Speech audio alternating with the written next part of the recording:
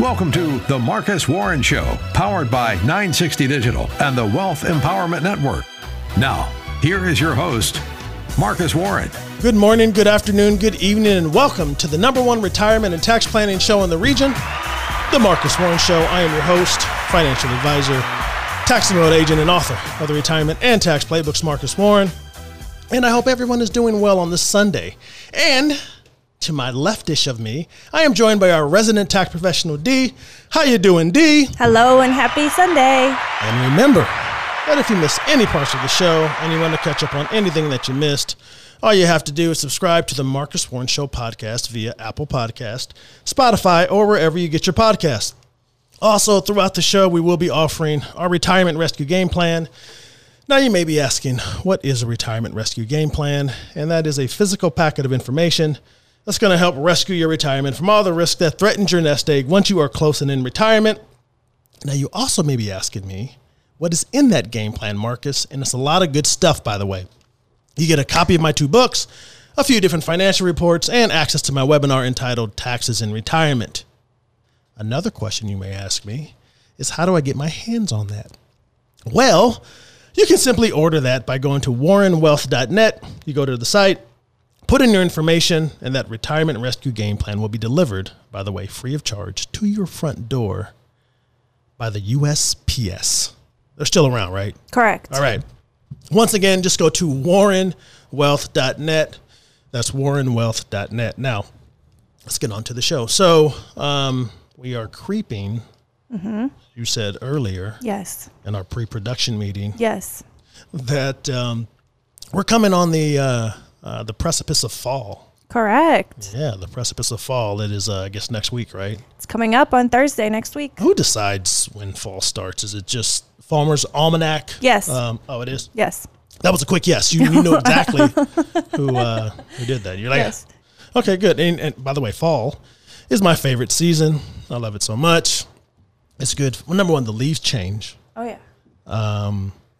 It's the right temperature, and hopefully it's still the right temperature. We know that we have this climate change going on, not trying to get, hey, by the way, I think I said that last time I talked about climate change. I started thinking political. Yeah. And it's weird when you bring that up. Right. That's the first thing that comes to my mind when I say climate change. But it's a political issue. And it's not, but it is a little warmer, and it's going to be a warm one this weekend, but we shall see. We shall see. But I love fall, fashion, fall, football, all the F's that you can think of. That's why I like the fall. But let's get into Money Matters. Here comes the money. Here we go. Money talk. Here comes the money. Money, money, money, money. All right, so let's talk markets. So you've likely noticed the volatile spurts that have been hitting the markets over the past few weeks. And really, to understand what's going on, let me use this analogy. Let me tell you a story. So imagine that you are at or inside a fancy restaurant, all right? White tablecloths and everything. Yeah, sure. Why not? You're waiting for your meal to be prepared. But while you wait, you can watch the chefs as they work. And then suddenly, you notice that there seems to be some uncertainty going on in the kitchen. Now, by listening closely, you can just barely make out what the chefs are arguing about. Does this recipe call for 2 teaspoons of salt? Or does it call for 2 tablespoons of salt? Or is it 2 cups of salt? And that's what they're arguing about. One by one, the other diners, they start paying attention to the debate also. Now, each voices their opinion to each other. Now, some diners, they want the chefs to add 2 teaspoons of salt. Why? Well, they rationalize that while you can always add more salt later, that you cannot ever unsalt your food. So true. True. It is so true. I've had an experience with soy sauce. Okay. Put too much on there Yes. and it ruined it. Anyway, but too much salt will ruin both the meal and everyone's night.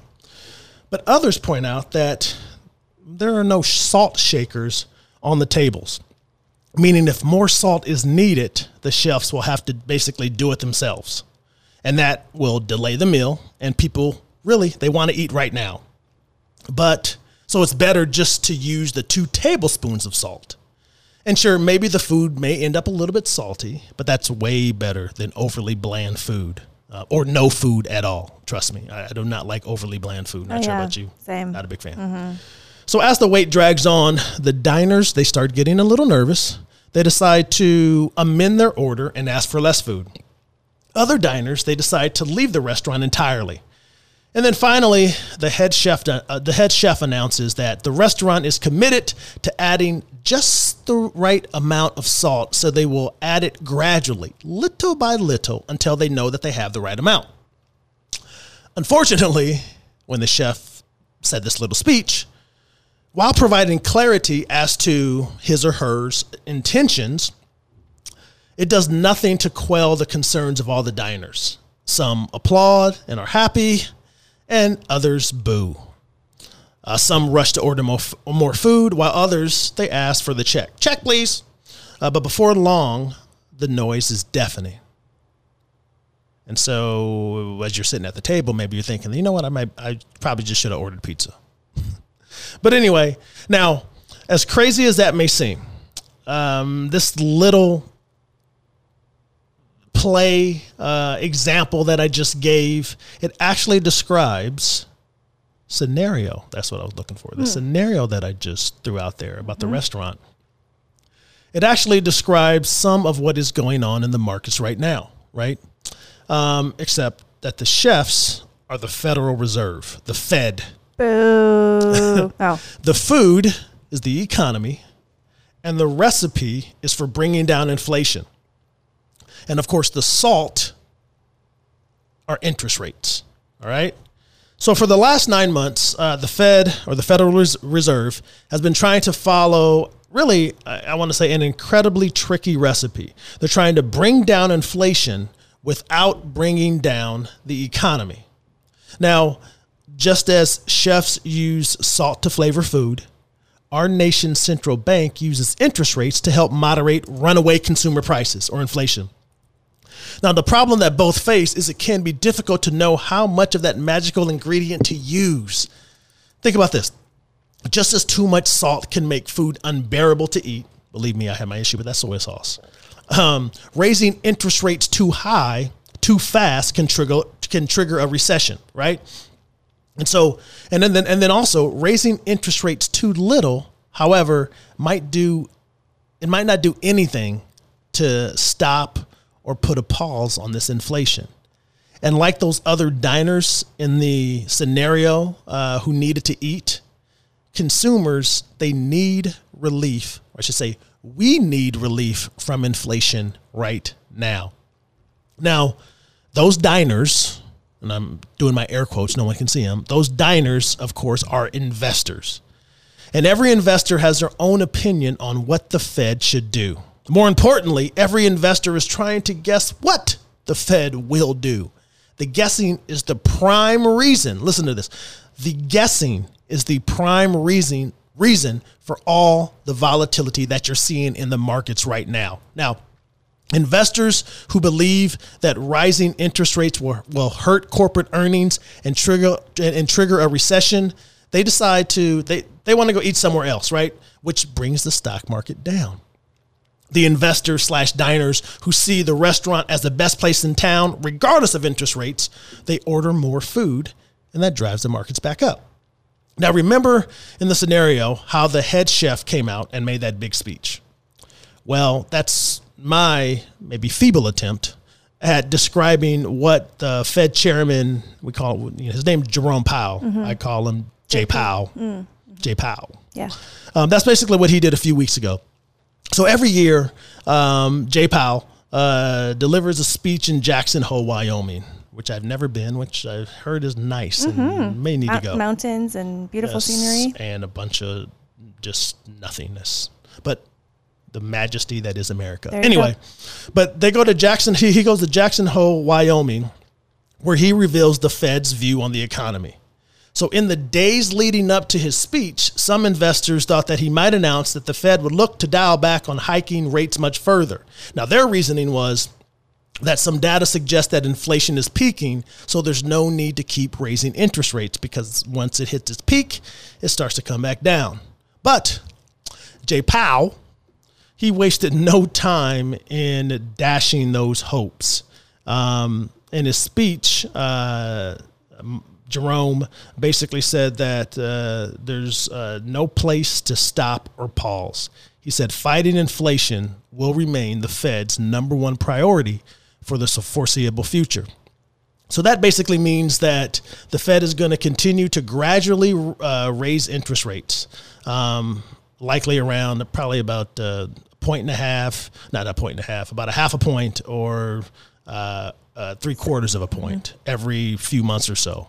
And then he also said, and let me pull this up. This is what he said. He said that this is the quote, while higher interest rates, slower growth, and softer labor market conditions will bring down inflation, they will also bring some pain to households and businesses.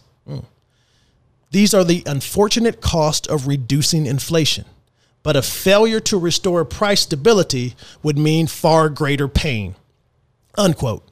So in other words, bringing down inflation is simply more important than stimulating economic growth right now or propping up the markets, right? So this is why there's been so much of this volatility in the markets lately. It's also why we can expect this volatility to continue, which we saw a lot this week. And definitely we're going to see a lot in the short term. And many economists expect that the Fed is going to hike rates closer to that 0.75% here in the next few weeks or so. So don't be surprised to see more volatility before and after that announcement if it comes. So the reason I'm telling you this is basically to assure you that while volatility it's never pleasant, it's never fun, it's not unexpected, nor, frankly, from my perspective, do we feel that it's something that you should have to stress over. You see, here what we do here at Warren Wealth is we act more like I'm gonna keep the analogy going here. Financial dietitians, than anything else. By the way, that's the last metaphor that I'm going to use. All right, I promise. But a dietitian focuses on using the fundamentals of good nutrition to help people eat better, right? Healthier foods, so they can achieve their health goals, regardless of what's in style or what celebrity fad diet that's out there. It's all about having a good dietitian. So as a financial planner, my job is to help our clients or my clients achieve their financial goals in part by making good, sound, long-term decisions, not overreacting to what the Fed does or what they say or what the market thinks about it. And if you're a do-it-yourselfer, good luck, because I know those emotions kick in, and it might cause you, what I always say, to do the wrong thing at the wrong time all the time. But to put it simply, the volatility that we've seen lately is the same old story we've been reading about all year long. It's the same story we'll probably continue to read about moving forward.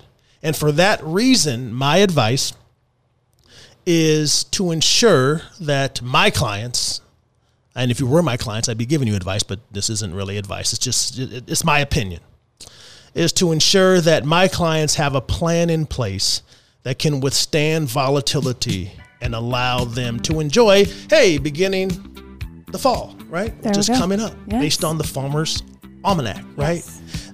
Rather than stressing about all the headlines. And I know it's tough. Turn the TV off. Stop reading that stuff. You're going to freak yourself out. I have my clients who do have that stuff on all the time, and they are freaked out, and they freak me out sometimes, right? Anyway. All right, coming up next, let's talk about some student loans and loan forgiveness. All right? You're listening to The Marcus Warren Show.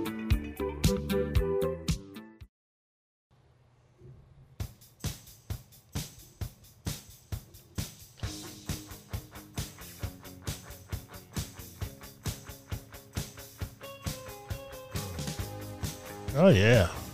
Here we go. This is the Go-Go's, right? This is the Go-Go's. Yeah. This is, Our Lips Are Sealed. And this song came out in 1981. It was a top 20 hit in the U.S. and a top 50 hit in the U.K. Okay. Not bad, huh? Yeah, good stuff. Yeah. Super 80s. Oh, it's all 80s. All 80s all the time. Not on this station because we got to ratchet Orange this down. Music Station. Yeah. Anyway, welcome back to the Marcus Warren Show, where we talk retirement planning, investment management, tax planning, all things retirement. I'm going to do a quick fact check on myself from the earlier segment. So we talked about the beginning of fall coming up, or autumn coming up here next week. The Farmer's Almanac. It's the Farmer's Almanac who reports it, but really the start of fall is determined by the Earth's tilt. So I knew you were going to say the solar system, something nerdy. I knew it was coming. An astrophysicist, yes, I'm going to explain to you how seasons work. No, I'm just kidding. But it's basically the Earth's tilt is moving away from its maximum lean towards the sun. And so the sun's rays that are coming in they've moved below the equator. They're starting to move below the equator. So we're experiencing fall in the northern hemisphere, fall and winter, while the southern hemisphere experiences the warmer weather, and that's how seasons work. Oh, you're okay. Finished. All Yes. right. All right. Let's get to the good stuff. All right. Let's talk student loan forgiveness, which I know a lot of people have questions, and I have some answers. All right. So you've probably heard by now that the government plans to forgive federal student loans for roughly 20 million Americans. And so here is what we know about the loan forgiveness so far. The Department of Education, they are going to forgive up to $10,000 in federal student loans to single borrowers who earned less than $125,000 in households that made less than $250,000 in 2020 or 2021.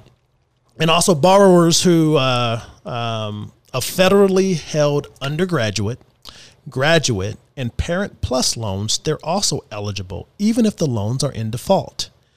And then lastly, recipients of Pell Grants are also going to receive an extra $10,000, totaling $20,000 for them in total debt forgiveness with the same income thresholds.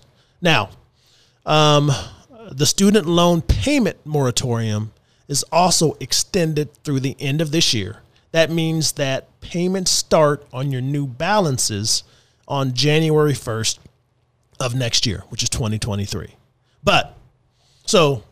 First of all, that's the basis of the student loan forgiveness announcement. Now, here's a big detail that I think got left out of most headlines. So under the new Department of Education rules, monthly payments on undergraduate debt is going to be slashed to 5% of a borrower's discretionary income, and the amount of income shielded from repayment calculations will also increase.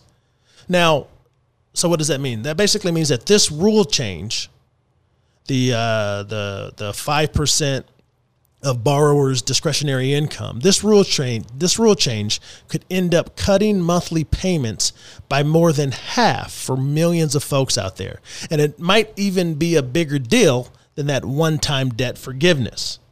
So that's that on the student loan forgiveness. But I've received a lot of questions in regards from the families and the clients that I work with. So I want to go over some of those questions that I've received. All right. Just to get it out there to the public, being a man of the people, man of the peeps is what I call myself. I want to get it out and let everybody know that, hey, you have questions. I have answers. So the first question is that I generally receive is, they're like, hey, Marcus, will I owe taxes on the forgiven loan amount? And my answer to that is, it depends. Now, while you would typically owe federal taxes on any forgiven debt, the American Rescue Plan, they exempted the student loans from the usual federal tax rules. So you won't most likely not have to pay federal tax. Let's talk about state tax. So many states, they've decided not to levy state taxes, but some states they may, or some states they haven't announced their position yet.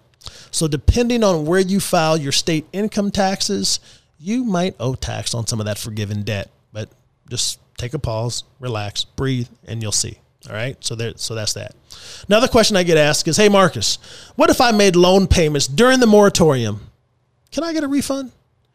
And my answer to that is very likely. Any payments on your qualifying federal loans made since March 13th of 2020, it can be refunded by contacting your loan servicer. All right. So you may be able to get a refund for the payments you've made since March of 2020. All right. Another question is, hey, Marcus, how do I get my loans or my kids' loans? How do I get that forgiven? So, and the answer is, according to the Department of Education, an online application is going to be available. I think what I read was October. And then you'll have until December of 2023 to apply. Now, those who have already filled out FAFSA forms for 2021 or 2022 for themselves or their dependent children, they may be automatically enrolled in the forgiveness program because their relevant income information is already on file, right? Once you put stuff into the grid, they got you, right? They got you. That's what I said. Mm-hmm. Anyway, all right. Another question that I've been asked is, okay, Marcus, how big of a deal is this whole thing, economically speaking? And so my opinion is this. It's how big of a deal is this student loan forgiveness? It's hard to say yet. Court challenges or administrative hurdles, they could change what actually happens and for whom. Some people think that forgiving student loans is a bad idea.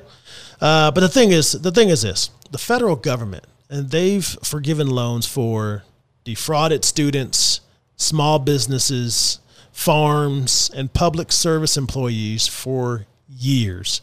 So those concerns are probably overblown. Matter of fact, Goldman Sachs, some of those economists, they ran some numbers on the expected effect of the current plan on the economy, the student loan forgiveness on the economy. And they concluded that it probably won't have much macro impact at all, although the caps on the monthly payments, that should increase household income. Like I said, the thing that is missing in all this is the fact that they slashed that cap on the monthly payments. And that is going to at least help out a lot of borrowers in regards to they're going to have more money in their pocket or more money coming in every month because their student loan payments are going to drop pretty dramatically. All right. Another question that I've been asked, and I had to throw this one in here because it's funny. They're like, hey, Marcus, so if they're going to be forgiving all this debt, the student debt, hey, should I take out more loans so they'll be forgiven? And my answer to that is no. Please don't do that. So far, only loans initially dispersed by June 30th of this year, June 30th, 2022, is going to be covered under the administration's loan forgiveness plan. Anything taken out afterwards is not going to be eligible. So don't run out there and try to get your master's, your doctorate, your law degree, or what else is out there? Well, still, you can do that. Well, I mean, you can, but just don't think that you're doing it just to get some free money. Get some free money. No, it's not like that. It's not going to work. Don't do it. All right. I bet the follow-up question that people are having after they realize that it won't be forgiven if they've taken it out after that June date is, how do I cancel this loan I just took out? Exactly. Yep. What? I can't get it forgiven. How do I get out of this? And then the last thing is people say, okay, so what should I do right now? And the answer to that is nothing. Not a dang thing. The details are still being hammered out, and more information is going to be coming. A great place to start to get alerts if you're looking to have these loans forgiven is from the Department of Education. All right, go to their website and you'll be able to. You can get on their alert tracker And when more information comes out about how to apply, things of that nature, you will get those results. And then the last thing, just watch out for scammers. We're expecting a lot of scammer activity targeting people waiting for student loan relief, but please be very careful with emails or text messages claiming to be about your loans. Get your information straight from reliable sources like the Department of Education and your student loan servicers official website. And of course, us here, we tend to have our ear close to the pulse of all things economic. And so just make sure that you don't get caught up in somebody trying to scam you out of anything. But that's basically it. That's all I got on the student loan debt forgiveness plan. Obviously, if you have any other questions, if you need any guidance, just go to our website, warrenwealth.net, schedule a 15-minute phone call, and we'll be able to answer some of your questions. All right, coming up next, we're going to get into Dee's Tax Corner. You're listening to The Marcus Warren Show.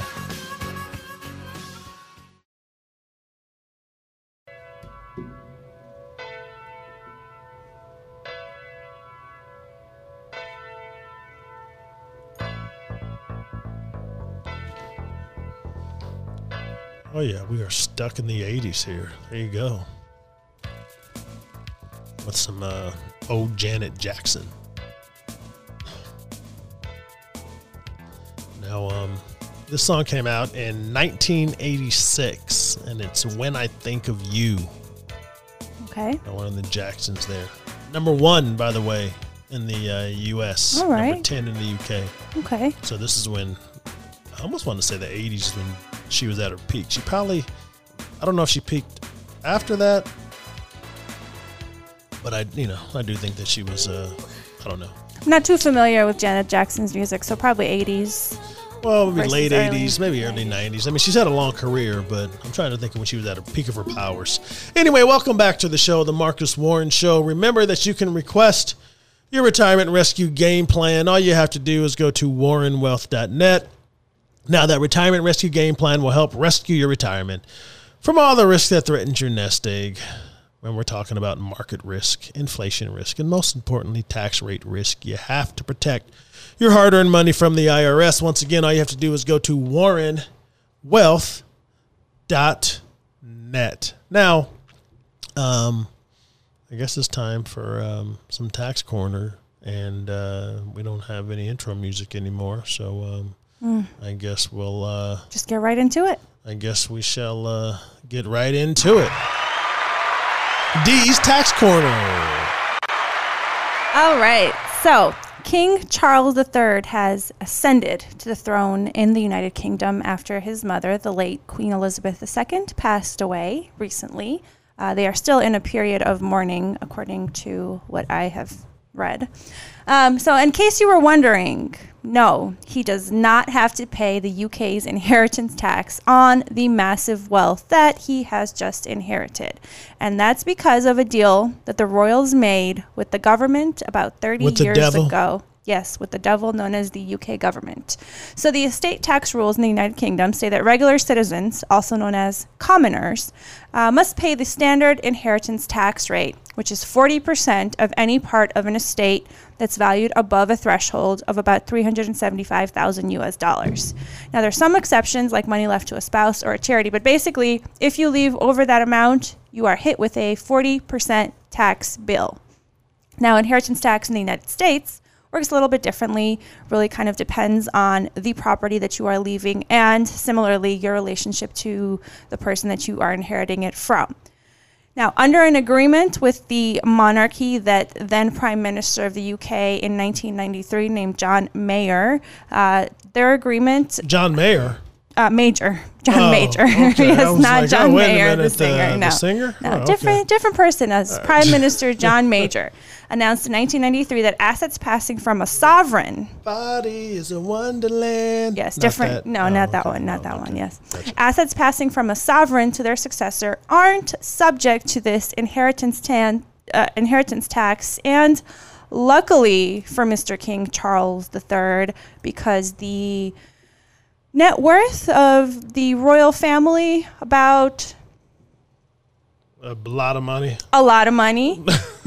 $28 billion, according to Forbes. Yes. They're worth that $28 billion? $28 billion. Interesting. Yes. Now, this includes the Crown Estate, which is about $19.2 billion portfolio of real estate. Yes. Includes a lot of real estate property, obviously.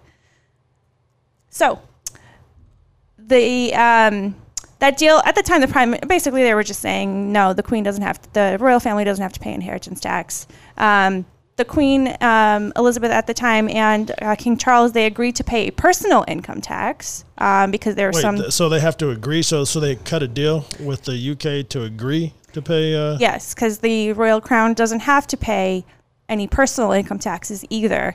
But there's some bad sentiments that the general public has when it comes to people who have a lot of wealth and don't pay taxes. We're familiar with that here in the United States when you hear about billionaires not paying their fair share of taxes. And of course, that negative sentiment existed in the UK as well. And so the royal family decided that they're going to volunteer to pay some income taxes because a lot of the wealth that they've generated has come at the hands of some of the constituents that they might serve in the UK.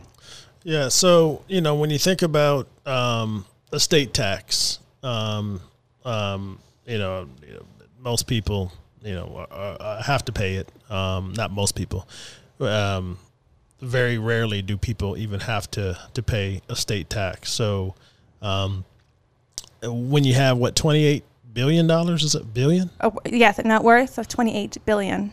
Wow. Correct. That's a lot of money. It is a lot. That's a lot of money. And so when that passed over to King Charles, no estate tax. No estate tax. So let's contrast. Let's compare and contrast with our inheritance or estate tax or death tax. Now, what most people will have you believe is that we have an estate tax problem, right? The transferring wealth from one generation to the next. And the answer is we don't. We don't have one really at all. Well, Marcus, why are you saying that? Well, I'm saying that because you can't be fooled by the smoke and mirrors that the people, the 1%ers, always try to sell the middle class. The main thing is you don't have to worry about any kind of estate tax unless you make over about 12, not even make, unless your estate is worth over $12 million. And that's, by the way, if you are single. If you are married, you don't have to worry about an estate tax. If you make over if you have an estate worth $24 million. And I dare to say that 99.9999, 100% of our listeners out there may not have a estate, if you're married, over $24 million, or if you're single, over 12. And by the way, if you are a listener and you do have a estate that's valued over that, then go to warrenwealth.net and schedule your call, and we can discuss some of these tax planning options that we may have for you. Anyway, but the bottom line is, unless you have an estate valued over millions of dollars, you don't have to worry about it. But what happens is we are fed this narrative of this inheritance tax, this estate tax that you're going to have to pay 40%. By the way, that high, the highest rate that your estate can be taxed if you have an estate valued, by the way, over those thresholds is 40%, right? So, you're going to have to potentially pay 40% if you have an estate valued over $12 million. And so, by the way, you don't have to worry about paying that tax on that first $12 million or $24 million if you're married. That is exempt from any kind of estate tax. So the only time that you pay any kind of estate tax is if you earn $1 more than that $12 or $24 million threshold. And so most people don't have to worry about it. I get calls about it all the time. And I'm like, you don't have to worry about it. Yeah, it's a common misconception. And so it looks like the UK and the US have that same tax rate, the 40%. But the difference is the threshold in the UK is a lot lower. It's about $375,000. Oh, it's not the $26 billion? It's not $26 billion. That's just for the royal family. Wow. That's their exception. Everybody else, the commoners, they have a threshold of $375,000, meaning that if their estate is $375,000 and one, that's when they have to start paying that 40% tax. And think about this. I mean, our tax system mainly benefits the rich. The middle class always gets screwed, and it's just gone up and up and up. And when you think about it, and how far do I want to go back? No, I'll go back to 1980. 1980, the exemption amount was $161,000, right? And let's fast forward to 1985. It was $400,000, that exemption amount. In the year 2000, it was $675,000. So any estates over that threshold, then you were subject to an estate tax. Then in 2011, it jumped to $5 million. So any estate over $5 million was subject to estate tax. So the rich were sheltered if you had an estate that was under that $5 million threshold. And today, in 2022, like I said earlier, and these are single rates. You just double it basically for the married rates. Right now, it's $12 million and $24 if you are married. And so all I'm saying is that most people don't have to worry about the estate tax. But whenever election season comes around, midterms or presidential election, whatever it may be, they talk about taxes and the estate tax. And really, the bottom line is most people don't have to worry about it, but we vote, for some of these things that won't even affect us. And gifts work the same way. It's a gift and estate tax here in the U.S., so it all falls under that same threshold. I know that there's a misconception that you can only give away $16,000 per year. It's $16,000 for 2022, goes up a little bit every year. Yep. And while that's true that you can gift $16,000 without having to file a tax return, you actually can gift up to that $12 million while you're living or pass it along on your desk without having to pay any sort of taxes. That's a good point, yes. And you can gift up to $12 million without even having to worry about gift tax and any of that stuff. You get that exemption. By the way, if you have questions about estate tax, gift tax, anything like that, that is what we do all day, every day. Our value proposition is we don't talk about investments and retirement planning. The value that we bring to clients is the fact that we know taxes. We know and understand taxes, and that is what we do here in the office. All right, coming up next, we're going to jump into some news you can use and news you can't use. You're listening to The Marcus Warren Show.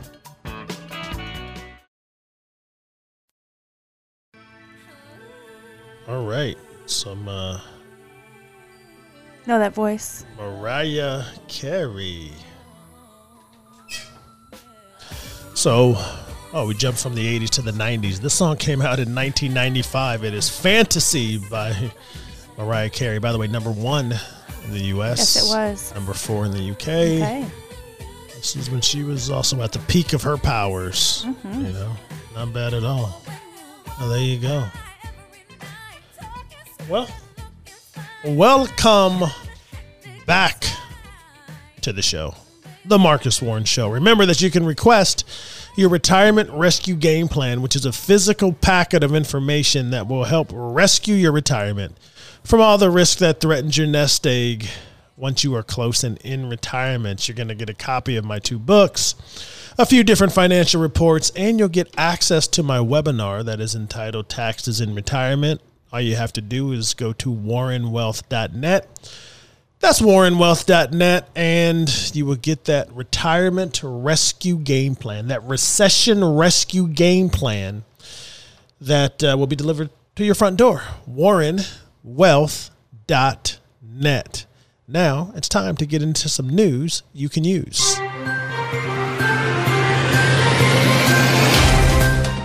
All All right. So about 1.6 million taxpayers who missed deadlines for filing their 2019 and 2020 federal income tax returns will get automatic refunds of late filing penalties under a new IRS pandemic relief program.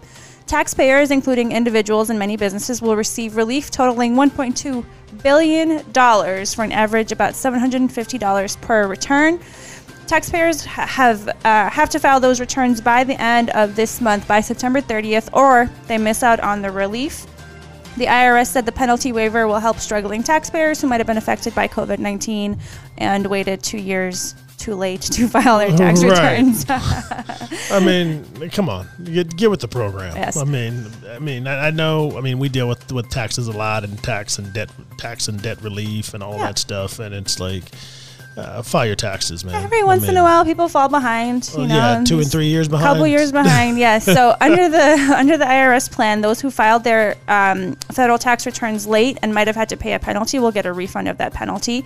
Taxpayers who filed late and were charged penalties but didn't pay them yet will just have those penalties canceled. You don't get a refund if you didn't pay it already.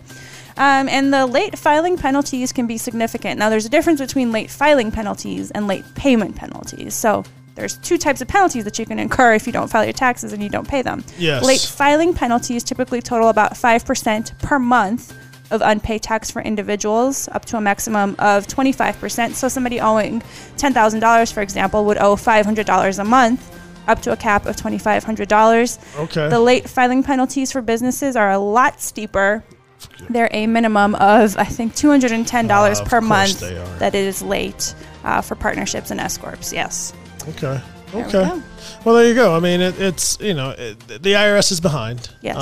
As a matter of fact, it's funny because speaking of the IRS, my mom called me earlier this week, and one of her friends that she works with wanted to know, because they've been trying to get in contact with the IRS. Oh, goodness gracious. And of course, the wait times, it's a pain trying to get in contact with them. And they were like, is there a website I can go to like schedule a time to an appointment? Wow. And I just laughed hysterically and said, no, you got to just wait on hold for the hour and a half until this this Biden plan kicks in and the 87,000 agents are fully staffed, and then maybe, just maybe, that whole time will go from a couple of hours to maybe an hour or so. But we shall see. That would be really nice, having a calendar schedule your phone call, schedule your 15-minute phone call with the IRS. Come on. That would be really nice. They don't believe in efficiency. They do not. It's the government. No. They do it on purpose. Oh, what else you got? Probably. Okay, the biggest freight railroads and union leaders reached a tentative labor agreement to avert a nationwide strike that could have probably crippled segments of the U.S. economy. So President Biden and White House officials interceded to broker a deal to avoid some transport disruptions that could have made an impact on supply chains and put new pressure on prices. Business groups and key rail customers, such as energy companies and national retailers, have been calling for the government to help avoid a strike. Union members have been working without a contract since 2019, and labor leaders have been trying to negotiate a new contract basically for the railroad workers. The railroad workers wanted to negotiate some wage increases into the deal, and also wanted to address some new attendance policies that have been implemented by the railroads over the last couple of years. Right. So they're forcing, basically they wanted to not be penalized for taking time off for medical reasons. Okay. First of all, it's interesting because this is just funny to me a little bit. Yes. So we're talking about unions and strikes. Yes. And then we're talking about railroads. Correct. Right? And it just reminds me, I'm like, are we, what is this, 1960? We've gone back in time. I mean, railroads, yes, I do know that there's logistics and people and manufacturers ship their stuff still on, rail lines, via train and freight things trains, of that nature. But, I guess it's not mainly to the forefront where, but it's just funny to me that, there was a pending railroad strike before it was averted. And by negotiated I'm contract, like, what is this? Jimmy Hoffa come back? Yes. What's going on around here? Right. That's funny, and I think the reason that it's not at the forefront is because we don't have a good rail system in this country for commuter transportation, at least. So I don't think we have a good one for either. All I know, sometimes I'm on LaGrange Road, and for our podcast listeners, you don't know, I'm getting local on everyone.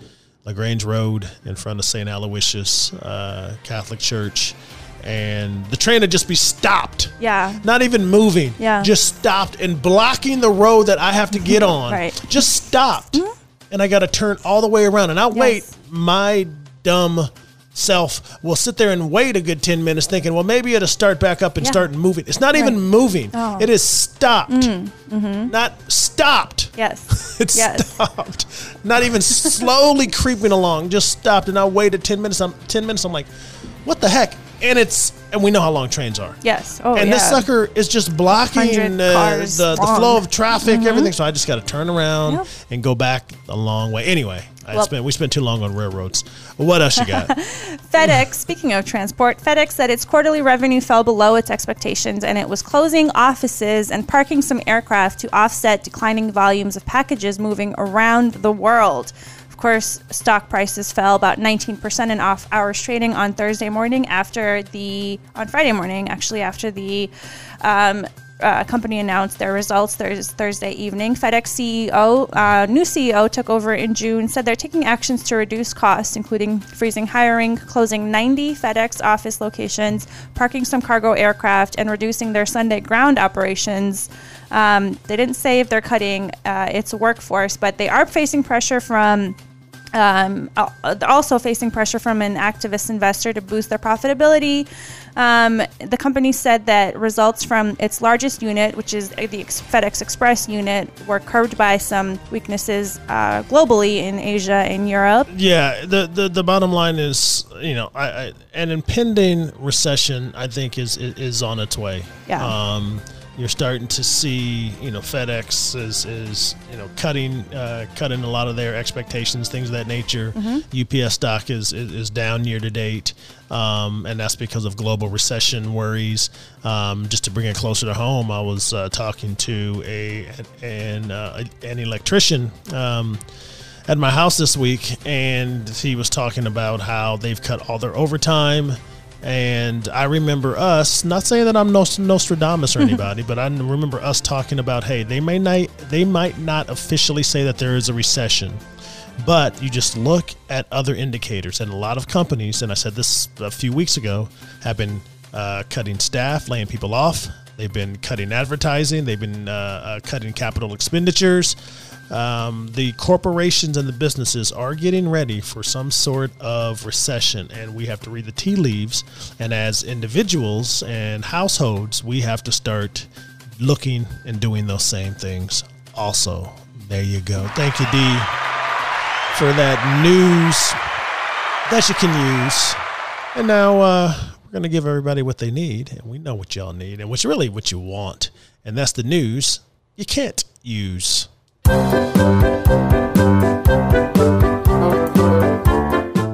Well, a Kansas man who owns 1,110 pieces of Kansas City Chiefs memorabilia earned a Guinness World Record for the size of his collection. So his name is Kurt Herman. He first sought out the record back in 2020 when he just had half of what he has today. He had 550 pieces. Right. Now his collection is over 1,000 pieces of Chiefs memorabilia. And he's single, right? Probably not married. I don't. You always say this when people collect stuff. You think that they can't find somebody else who also collects stuff. And they bring it all together into one house where you have the Cat Museum in the basement. You have the Chiefs Museum in the upper bedroom. You have the Harry Potter stuff in the living room. Right. You have the Star Trek collectibles in the dining room. Right. And it's that's a match made in heaven, right? There we go. But that generally doesn't happen. Oh, okay. It's an unfortunate predicament for this gentleman to be in, where He will probably never find a mate. I don't think he thinks it's unfortunate. He probably does not, but I'm sure he has some regrets, and he will continue to have those regrets, because I'm sure even if there is a young lady that he ends up liking down the line, once you bring him into your house and you have all of that football paraphernalia in your house, that is called a deal breaker. Anyway, thank you, Dee, for that news you can't use. And we all know what that music means. It means we've come to the end of the show. I want to thank everyone for listening. Have a great week, and take it easy on this Sunday. Thank you for listening to The Marcus Warren Show. For more information or to request your retirement toolkit, contact Marcus at 502-339-8255 or visit his website at talktomarcus.com. Warren Wealth Management and Tax Planning and WGTK are not affiliated. Exposure to ideas and financial vehicles discussed should not be considered investment advice or recommendations to buy or sell any financial vehicle. This information should not be considered tax or legal advice. Individuals should consult with a professional specializing in the fields of tax, legal, accounting, or investments regarding the applicability of this information for their situation. Past performance is not a guarantee of future results. Investments will fluctuate, and when redeemed may be worth more or less than when originally invested.